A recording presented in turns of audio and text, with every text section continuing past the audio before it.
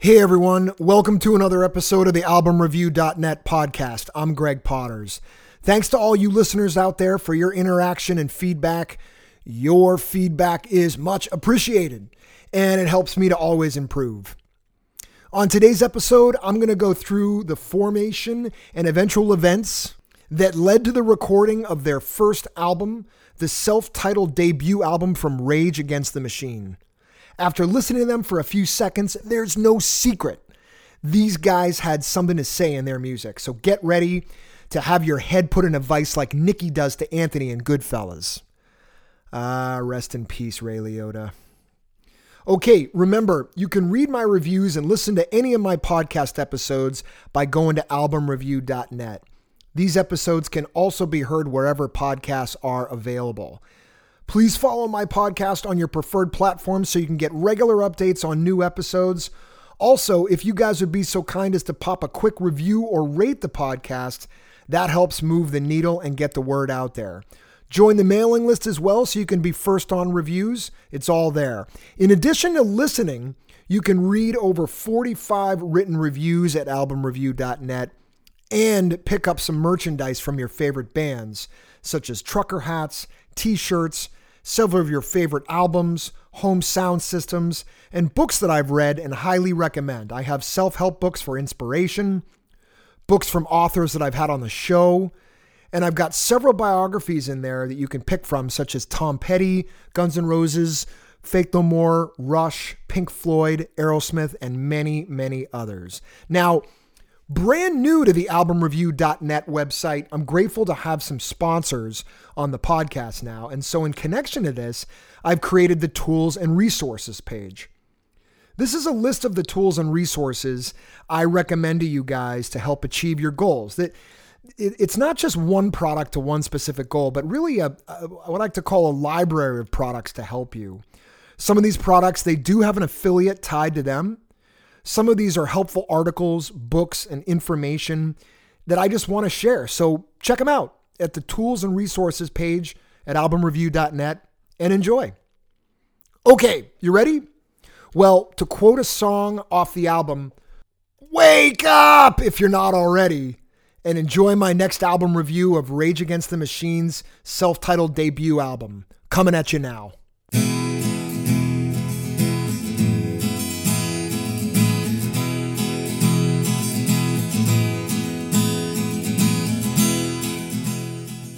I want you to try and recall a time when you went to a concert to see one band and were mystified by either the opening act or another band on the bill to the point where you feel this other act dominated the show and upstaged everyone else.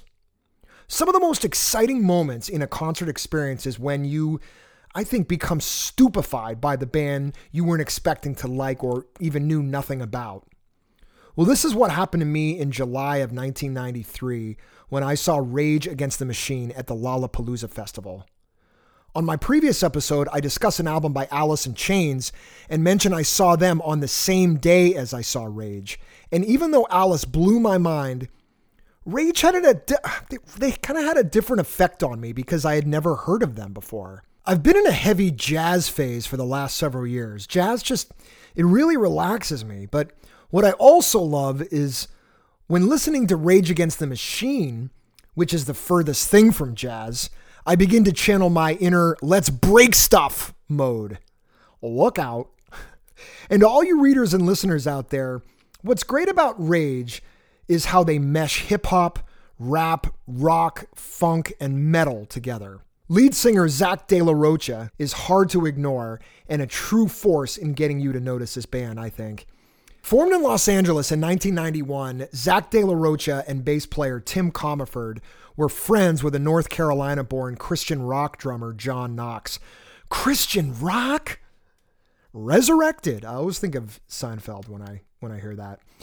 John Knox also moonlighted in traditional non-Christian rock bands, one of them being a heavy metal glam band named Lock Up.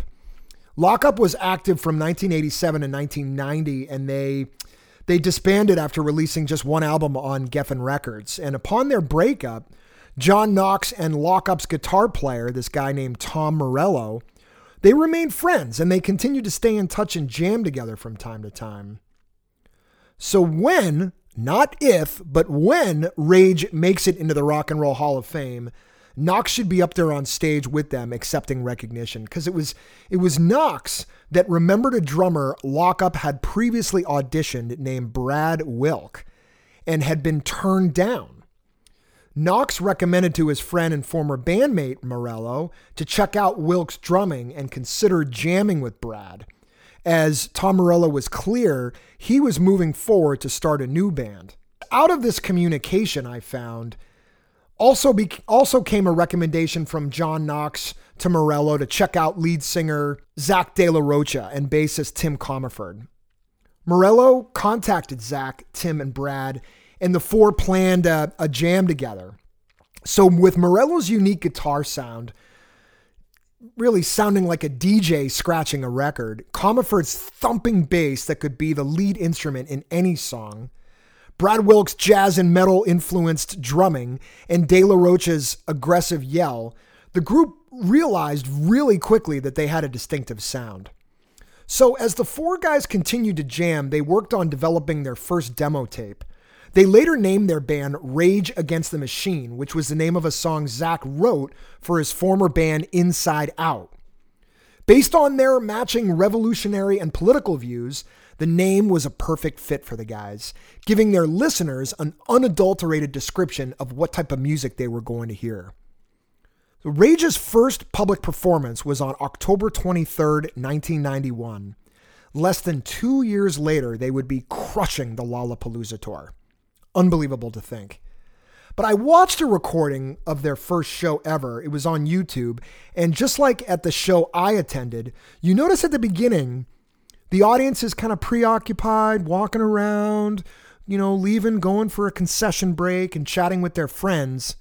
But what's cool about this, not only seeing the music, but a few minutes in, it's like there's a magnet on the stage and people, it took place on the Cal State Northridge College campus. They're just being pulled in. You see every audience member just stop and watch. It's so cool. Even though it was their first ever live performance, even if you watch this, you guys, you can see how much of a powerful presentation it was. So not long after their first performance, it was almost that easy. The band had multiple offers from recording companies and elected to go with Epic Records. Epic agreed to essentially everything the band asked for and enabled them to retain creative control, which was huge for Rage. In April and May of 1992, the band entered Sound City Studios in Van Nuys, California, to record their very first album, simply titled Rage Against the Machine. They ended up re-recording 7 of the 12 songs that were on their original demo that they used to sell at shows on cassette tapes for like $5 a pop. And with musical influences such as Fugazi, Minor Threat, Bad Brains, Van Halen, mostly Eddie's influence on Tom there, the Dead Kennedys, and Faith No More, you picking up on this vibe yet? Again, Rage was onto something with all these influences. They had a sound that was unique to the times. Now, Sound City was a famed studio in Van Nuys. You may have heard about it or seen it in Dave Grohl's 2013 documentary. I think it was called Sound City. It covered the history of all the incredible albums recorded there over the years. So other albums that were recorded at this studio included Fleetwood Mac's self-titled debut, Nirvana's Nevermind, Tool's Undertow, Tom Petty and the Heartbreakers' Damn the Torpedoes, and Tom Petty's solo album Wildflowers, which is arguably my favorite album of all time, at least in my top 20 for sure. Neil Young's After the Gold Rush, and like hundreds more. You got to check that out, Sound City, when you get a chance. So produced by Garth Richardson, or better known as Gigi Garth, as most called him, Rage's self-titled debut album was released on November 3rd, 1992 by Epic Records. In what would later be deemed as in typical Rage Against the Machine fashion, the album's cover featured the famous photograph of Buddhist monk Thich Khan Si. I really hope I'm pronouncing that right. Thich Con C, there's a picture of him setting himself on fire in Saigon in 1963 in protest of the oppression of Buddhism by the presidential administration of Vietnam at the time. And this picture, you guys, became kind of the 1963 equivalent of viral. It was everywhere. It was seen all around the world, picked up by television stations everywhere. And it actually helped persuade President at the time, John F. Kennedy, to finally withdraw support of the Vietnamese regime. When I was re-listening to this album to prepare for this review, I remember I was kind of having a slow day, just kind of like a blah day. You know what I mean? That's when Old Faithful comes to the rescue, like a giant cup of coffee. After 1 minute listening to this album, I am 16 and I'm banging my head again. My brain fluid is not as stable as it was back in 1993. Let me be clear, I had never heard of this band before seeing them in July 93 at Lollapalooza, and I was never the same after. So the album kicks off with Bomb Track, one of many protest songs that will have you looking for a place to mosh.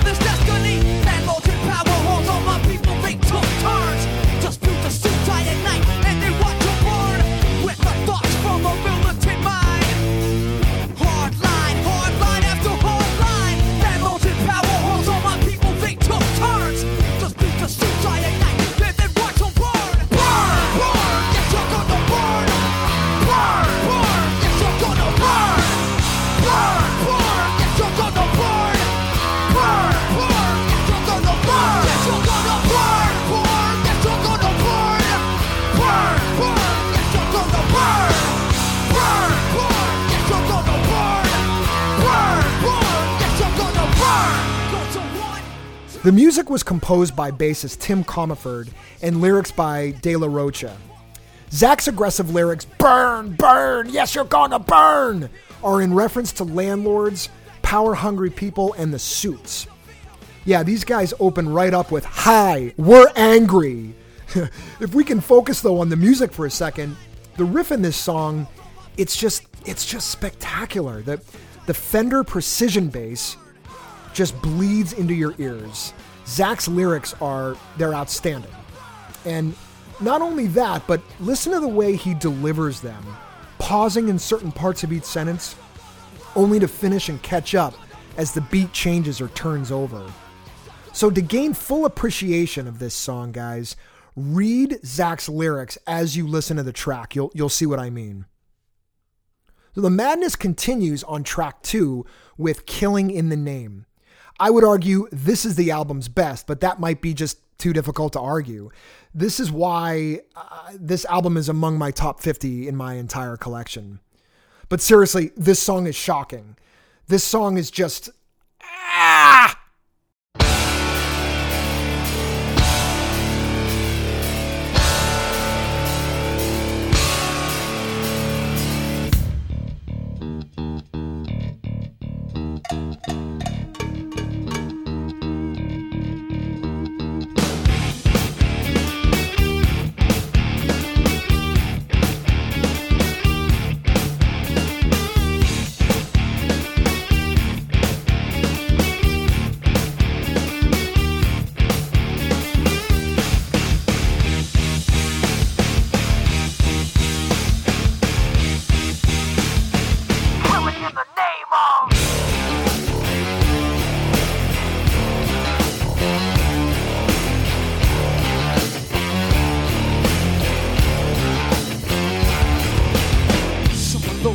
work forces are the same that burn crosses.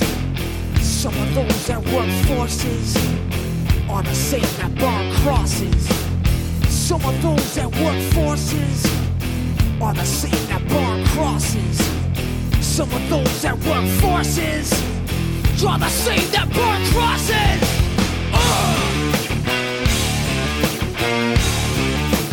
Killing in the name of. Killing in the name of. Now you do what they told you. Now you do what they told you. Now you do what they told you. Now you do what they told you. Now you do what they told you. Now you do what they told you. And now you do what they told you. And now you do what they told you. And now you do what they told you. And now you do what they told you. And now you do what they told you. And now you do what they told you. Those who died are justified for wearing the badge and your chosen white. You're justified. Those that died for wearing the badge and your chosen white. Those who died are justified for wearing the badge and your chosen white. You're justified. Those who died for wearing the badge and your chosen white. The intro to Killing in the Name just fries you. The song contains the F word 17 times and was their first release single, believe it or not. That boggles my mind. But now that I remember, radio stations would just bleep the F word softly, so your listening experience wasn't terribly damaged, although it never really was the same.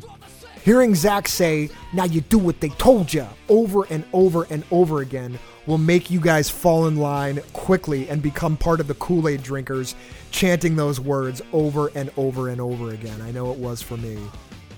This is where we first get to hear Morello's record-scratching sound that he makes on his Fender electric guitar, something that I don't really recall hearing anyone do before him. If anyone did, please email me at gpotters@albumreview.net, because I'd like to know and I'd like to check that out.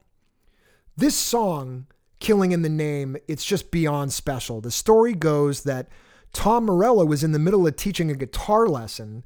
He was teaching his student how to play in a drop D tuning, which essentially is, it's when you tune your fattest string, the E string, down to a D tuning. And he accidentally played this riff. And so Morello paused the lesson so he could go into another room and record it to play for his bandmates at the next practice.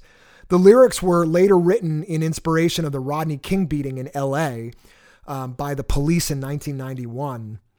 As everyone who was living then knows, that one evening was the buildup and later led to the explosion of anger by the African American community in LA, as 4 police officers were acquitted of clearly beating King for 15 straight minutes. It was caught on video, which very quickly led to massive LA riots in April of 1992.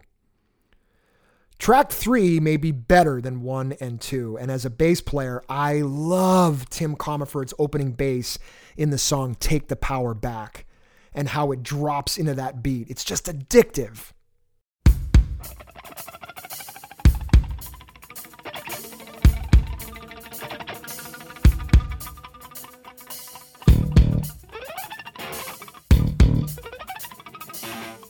Crank the music up.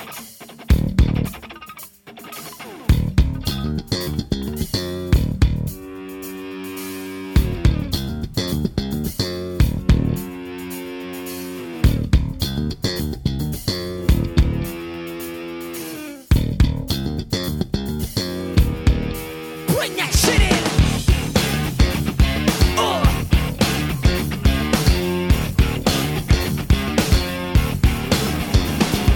Yeah, the movement's in motion with massive militant poetry. Now check this out. In the right light, study becomes insight for the system that dissed us. Teaches us to read and write, so-called facts are fraud. They want to electric pleasure, bow down until they're gone. Lost the culture lost. Spun on our minds here through time. Ignorance is taking over. Yo, we gotta take the power back. Bam! Here's the plan, motherfucker. Go Sam's, get back. I know who I am. Raised up the ear, drop the style and clear.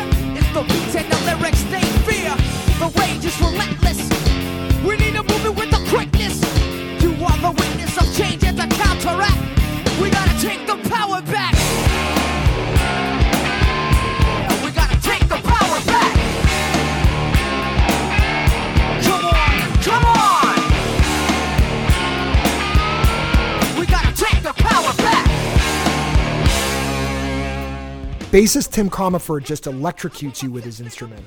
He just electrocutes you. I wanted to sound exactly like Tim when I heard his bass, and I did everything I could with my Fender Precision.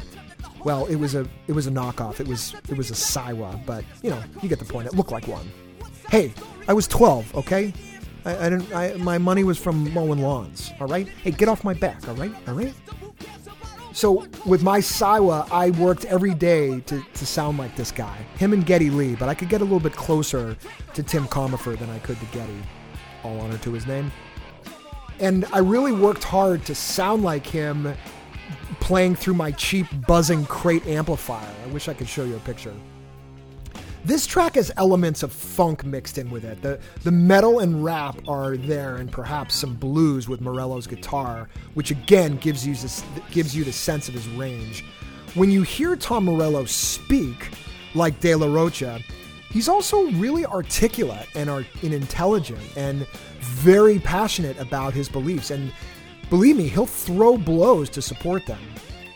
Many people don't know Tom is actually a graduate of Harvard, and before his professional music career, he worked for California Senator Alan Cranston, which is not a job one can get if they're that typical stoner in the high school parking lot. So Tom and Zach are pretty sharp guys. If you don't believe me, go check out one of their interviews, any one of their interviews. They're articulate, well-spoken, intelligent guys. So just hearing these messages from them, because of that very reason, I took it a little bit more seriously. It just didn't feel like a bunch of annoying noise to me. Bullet in the Head follows the album's trend. Another strong track that is a mix of rap, rock, funk, the Rage formula. The song's meaning is not about going around shooting people. No, quite the contrary. Many who hear their lyrics may think they're promoting violence. Some may take it that way, but it's really more of an invitation to wake up, also hence the song name on the album.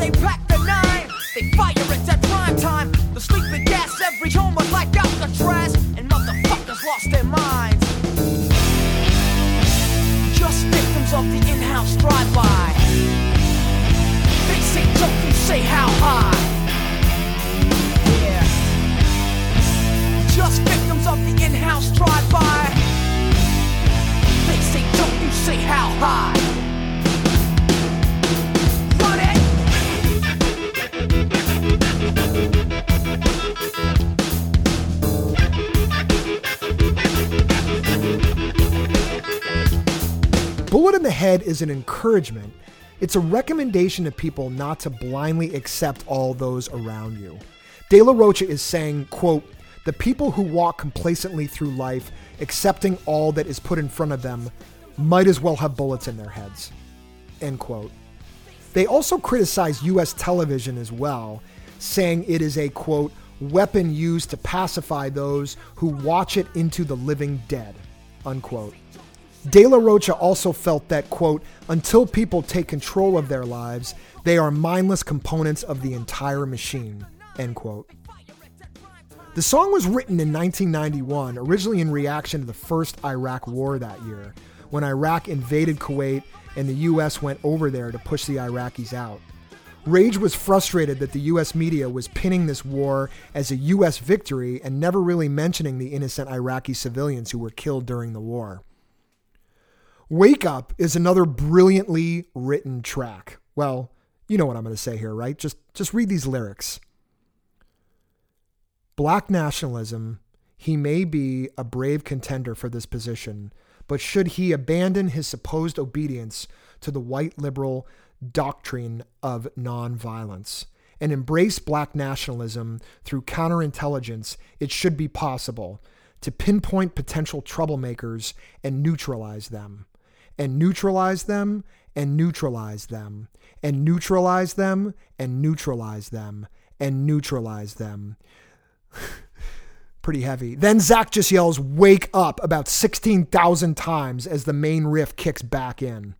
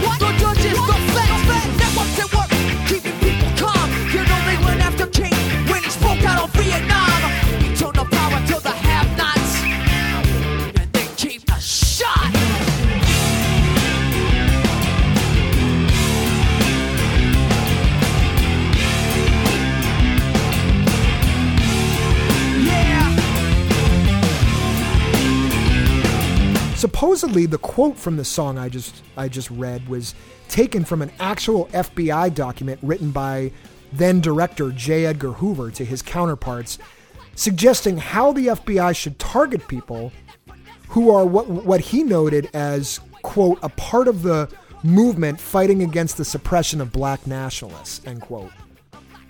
The song then ends with, "How long? Not long, because what you reap is what you sow," which Martin Luther King Jr. said during his speech at the Selma to Montgomery, Alabama March in 1965.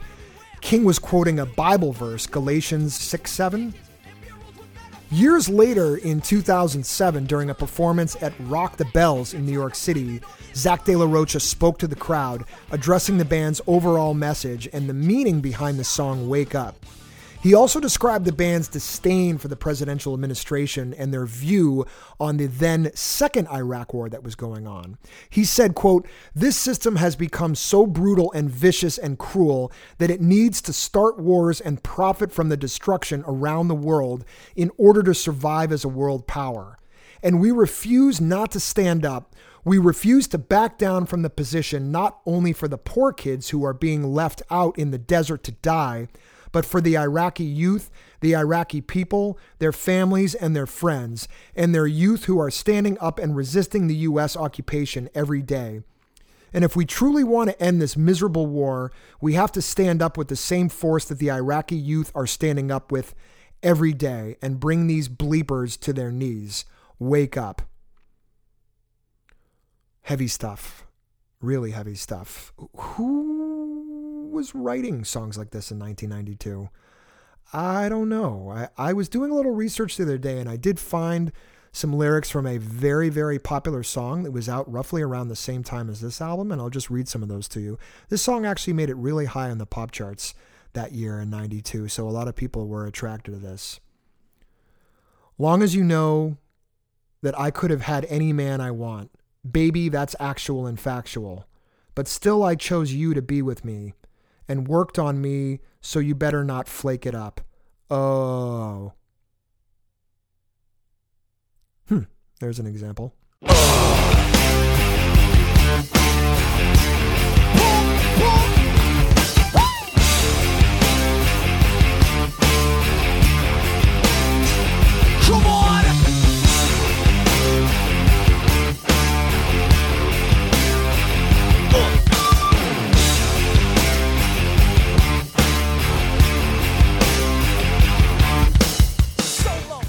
Rage's debut album broke in the UK first before the US, primarily because it was easier due to the size of the UK, obviously. Radio stations were, just national instead of regional like in the US. Rolling Stone magazine would later list it as number 24 on the 100 greatest metal albums of all time. And after killing it on the Lollapalooza tour in 1993, Rage Against the Machine's first album would go on to reach triple platinum status, which meant it sold at least 3 million copies in the US, 900,000 in the UK, and over 300,000 in other parts of the world. Each country has its different certification thresholds. So 3 million is a ton, right? So that inspired me to investigate how the RIAA, or the Recording Industry Association of America, certifies sales and downloads in today's music world. Obviously, the landscape is totally different today. But in most countries, going gold or platinum, it no longer is specific to how many physical copies an album sells, obviously. Starting in 2004, the RIAA began recognizing digital downloads, including digital downloads from ringtones, believe it or not. Music that's streamed from Apple, Spotify, and other major streaming services are also now included. And then starting in 2014, just in the US and Germany, video streams from platforms like YouTube with, 100 streams essentially began to count as one download. So 100 streams equaled one download. I've got no idea how they chose those numbers, but they did. So I still think this is weird, vague, and quite frankly unfortunate, but what can we do, right? All right, moving on. I don't want to be a whiner. I do that too much. Despite rumors of a breakup for several years, Rage Against the Machine did not release their second album, Evil Empire, until 1996, 4 years later, which was an eternity for bands back then. Fast forwarding to October of 2000, Zach De La Rocha announced he was leaving the band. He said primarily because, quote, "Our decision-making process has completely failed and has undermined our artistic and political ideal," end quote. The other band members would later admit they were a bit emotionally immature at the time of their breakup and fought many times over silly decisions like what color to market their t-shirts in. The band, however, never felt that these arguments affected their music. The band's third album, Battle of Los Angeles, released in 1999, would also debut at number 1, which I still believe all stem from the momentum of their first album I'm reviewing here. Despite all their success, Rage never wanted to be characterized as a funk metal band. That pissed them off. They preferred not to be tied to a genre and to be taken seriously as a revolutionary music group with a political message, which was essentially not to believe everything you hear and that corruption and misuse of power are everywhere. The band had been on and off for several years since, getting back together to play a show, then going on another hiatus, back and forth, back and forth. In fact, Rage Against the Machine was scheduled to play the Boston Calling Music Festival. They were the headliners, actually, in May of 2022, but they pulled out in January, a few months before, for reasons not disclosed. So Metallica ended up headlining in Rage Against the Machine's place, and interesting fact too, Nine Inch Nails ended up replacing Foo Fighters as the other co-headliner after the tragic death of Foo Fighters drummer Taylor Hawkins. May he rest in peace. Either way, their first album not only catapulted their career, but it also propelled this genre and spawned new groups. That's really the statement I'm trying to make today. I would argue many of the bands linked to this genre of like nu metal that was born in the late 90s came from Rage Against the Machine. Anger is a gift. Come on!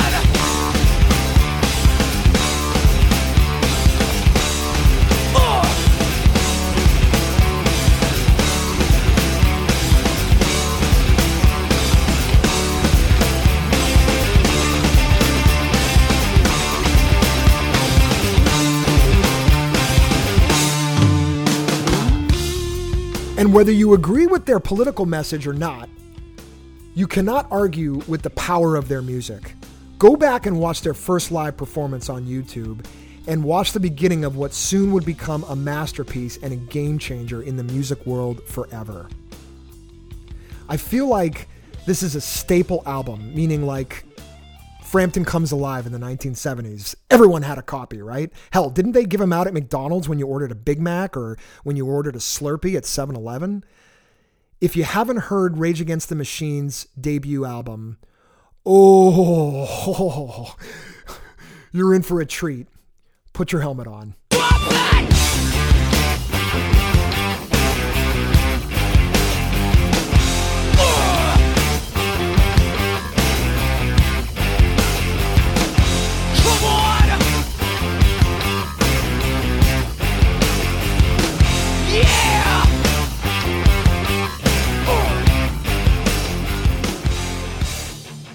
Thank you again for listening to the AlbumReview.net podcast. I hope you enjoyed this review of Rage Against the Machine's debut self-titled album. And remember, if you're interested in any of the albums I've discussed in this episode or previous episodes, go to AlbumReview.net and pick up a copy of your own.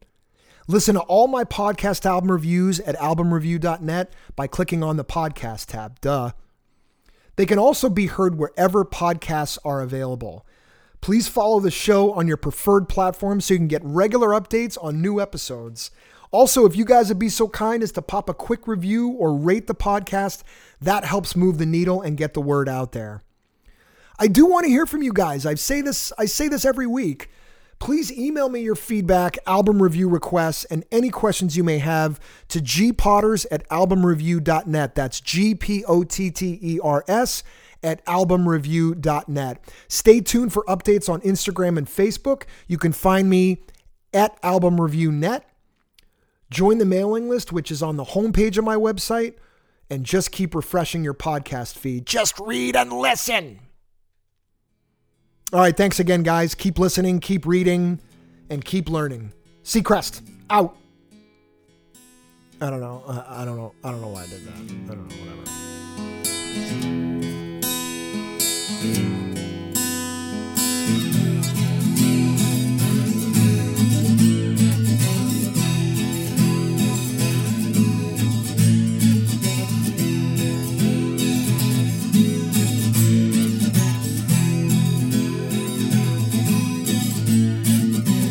Take a trip down by the highway. Take a trip down by the highway. Take a trip down by the highway. Take a trip down by the highway. Take a trip down by